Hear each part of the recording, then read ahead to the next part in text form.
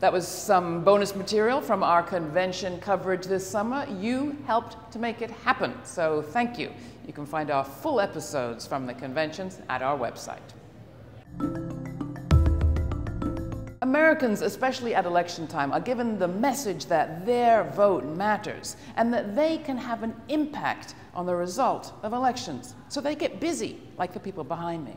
But the US, almost alone among Western democracies, conducts winner-take-all elections. So on the day itself, win 50.1% of the vote, and you win all the representation.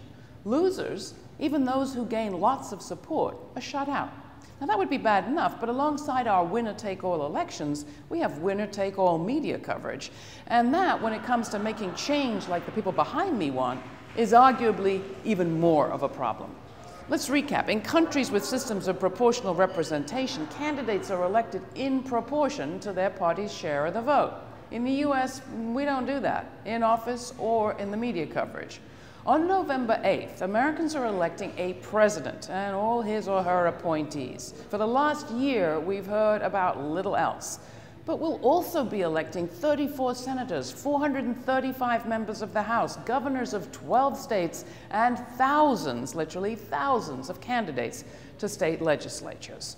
Now, how many of you had to check those numbers? I know I did. And that's no surprise. For 20 years, every study of media coverage has shown that Congress, which was intended by the framers of the Constitution to be the most democratic federal body, receives the least amount of serious media coverage. And mayors and governors aside, unless they're in star-studded or particularly contentious races, local candidates have an even harder time getting covered.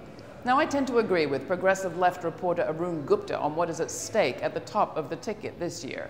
Trump and Attorney General Giuliani, wrote Arun, would relish using the National Guard to crush blockades of oil pipelines and trains. White supremacists, neo-Nazis, the Klan, and the alt-right would all be welcome into his administration, overtly or covertly. There'd be an all-out assault on reproductive rights and Planned Parenthood, writes Arun Gupta. You can find his entire story at our website. Vote for the presidency. By all means, your vote counts. But unless you're in a critical part of a contested state, it is down ticket that your voice can really be decisive.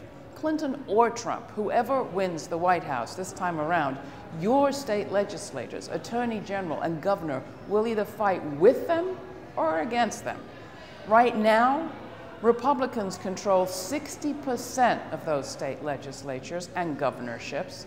Think Trump is the only problem? Think again. But don't look to the money media for prodding.